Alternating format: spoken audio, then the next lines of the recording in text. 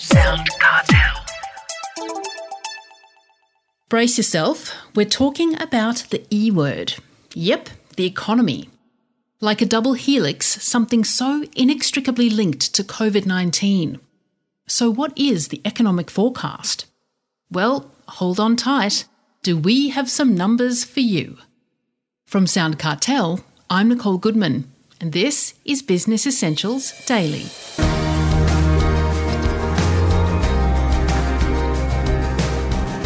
What's $1 billion here or there? Or let's double or treble that. Why not? Thanks to COVID-19, our economy has gone to the dogs, and all we seem to hear about these days are shock and horror figures that will apparently keep us in debt for generations. But what's the truth behind the numbers? At Sound Cartel, we're lucky enough to have access to one of Australia's most experienced and respected economists. Neville Norman is Associate Professor of Economics at Melbourne University. His independent analyses have been sought and trusted by governments and big business for decades. And for us, Neville explains the big picture in words that make sense for small business too. As COVID wreaks havoc on our economy, Neville refuses to be pinned down to a single set of numbers for what lies ahead. And he doesn't mince words about those who do. Instead, he prefers to offer us three potential scenarios, ranging from most likely to most hopeful to dire, depending on how long the virus and business restrictions continue. Most of all, though, he says, his forecasts must be business relevant, so we can all gain value from them, as he explains to Heather Dawson. What I might give you is interesting to listen to, but it's not good enough unless it adds value to your business, how you plan ahead. And if I don't repeat hackneyed news like, we've just had the biggest single quarter dip in GDP numbers and we've got a recession. Oh my God, everybody knows that. And soon we'll get a delayed federal budget that the Treasurer would rather not have to deliver. Well, my tip is watch it live and turn the sound off and see whether the Treasurer really means it. But I've got a challenge for you. When did any of your advisors tell you how they got their advice? Especially any numbers that you use for your business, like projections of your profit and loss and sales. And when did you question how economic forecasts that you read in the newspapers or hear otherwise have actually got there? Now, that includes the Federal Treasurer and the Reserve Bank, who just blurt out these numbers. If you take the first practical step that I'm suggesting for you, ask me for my answer, and this is it. Put simply, 70% of your forecasting energy should be studying the virus. It's the virus that drives the damaging restrictions. 30% on crude arithmetic. For example, if airlines and hotels and others that have really caught the brunt of this are about 10% of the economy and they've had an 80% reduction, then 8% of the GDP in the economy has gone. And that will get you closer to understanding what's happened with that monster dip than all the economic models in the world.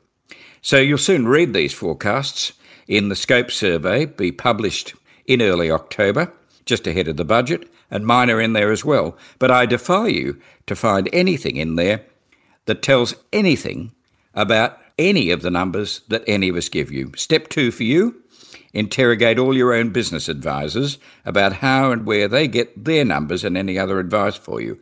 Business accountants, get ready for the questions. Okay. Well, Neville, using your fully disclosed methods, tell us your latest numbers and views on economic destiny from here. We'll want the numbers, and I'm happy to give them consistently. I have to tell you what I think about the virus first, and this changes. If you go back over the start of the year, you'll find we assumed it wouldn't do much and then it'll do more. And now, of course, it's come back, particularly in Victoria, but it's receding a little. Here are the scenarios. Number 1, the most likely one. The virus cases and deaths fall further, particularly in Victoria, but still run into 2021, and the restrictions that damage businesses hang on, partly relaxed into next year. Scenario 2, the virus and restrictions are largely gone by this Christmas. Well, that's the hopeful one. Scenario 3, the other way, bad news returns and business butchering restrictions are back on and stay well into 2021. That is the harsh one, but don't count it out.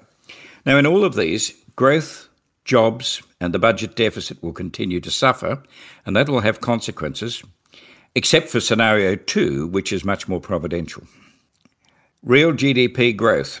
In the year we're now in, ending June next year, 2.5% positive, but remember it's coming out of a dip, and 4.2% for the next year. Wage price index, 2% and 3% respectively. Unemployment rate as high as 11% of the workforce by June next year and down to 9% the next year, so hanging around for a long time.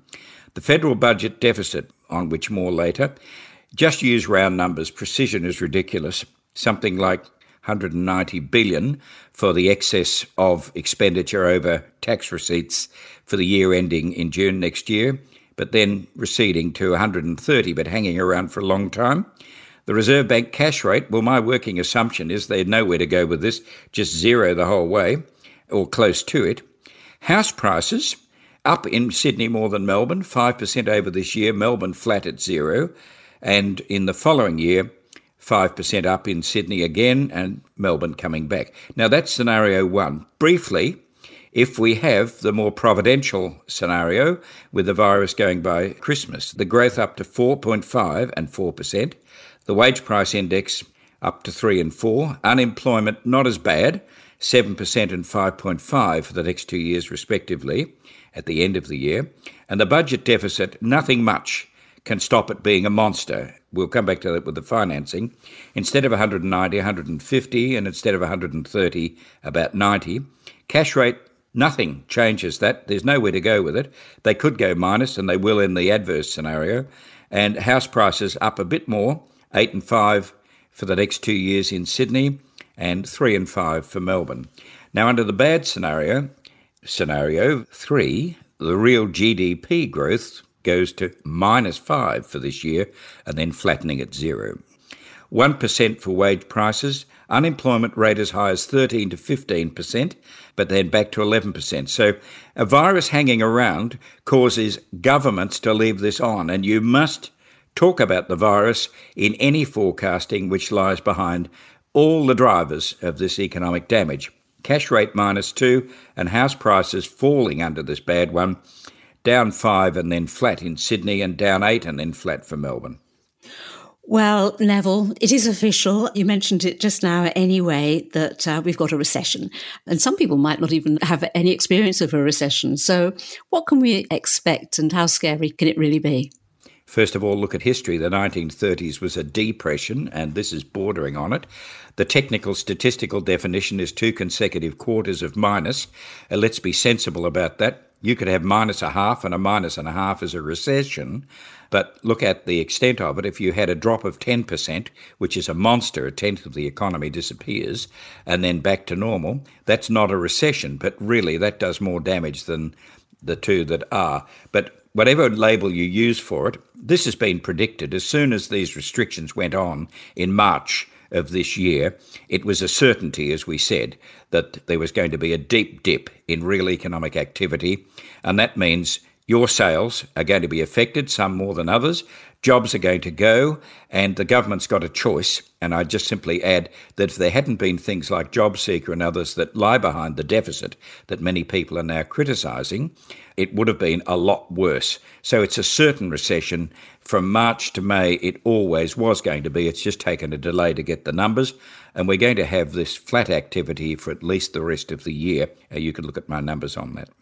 Okay, well, finally, Neville, what about finance, including financing huge deficits? Bit of mixed news here, Heather, some of it good. Nobody will be paying very much for money that they borrow. High interest rates will occur. I've got a prediction for you. They will occur exactly the same time as the federal budget gets back into surplus, as promised last year by the Treasurer, the same time as the mighty Western Bulldogs win the flag again, around 2045. So get ready for that one, and I'm ready to be held to it. Now, extremists will confront the public with what a bad thing it is to have all this debt. You shouldn't have had the job seekers and so on. And they'll be giving you figures of debt to income for the economy. That's GDP, or national income. This is irresponsible rubbish. Please put it in the bin where it deserves to be and don't listen to it. Equally, looking at your debt to your income is no way to judge your capacity to meet that debt. Wrong, wrong, wrong. Nothing will stop it. I predict that this will flood in and irresponsible journalists and irresponsible readers will lose sleepless nights over it. Servicing ratios on the actual payments for government, businesses and others remain comfortable. Speaking of that, our federal government gets an irresponsible, pretentious precision award for its projection of next year's budget. You would have seen it. Here's the forecast: $184.5 billion looked at before we've even got a number to even guide us. What all that means is that it could easily go 50 billion more or less, higher or lower than this. The decimal point is, note this, a pointless shocker. Beware that debates about this gripping situation may generate also enough rubbish, including what I predict will be the silliest debate about tax, because the government will be flagging all forms of tax options, and insofar as they're driven by a need to close the gap by a massive increase in taxes, it's unwarranted rubbish like the decimal point. So leave room for those answers that you might get, and force anyone to disclose how they give you their numbers. That's the most important positive contribution I can make, and saying interrogate everybody who makes a representation about the economy or your business, including your accountants, but please don't stop using them. That was Neville Norman, Associate Professor of Economics at Melbourne University.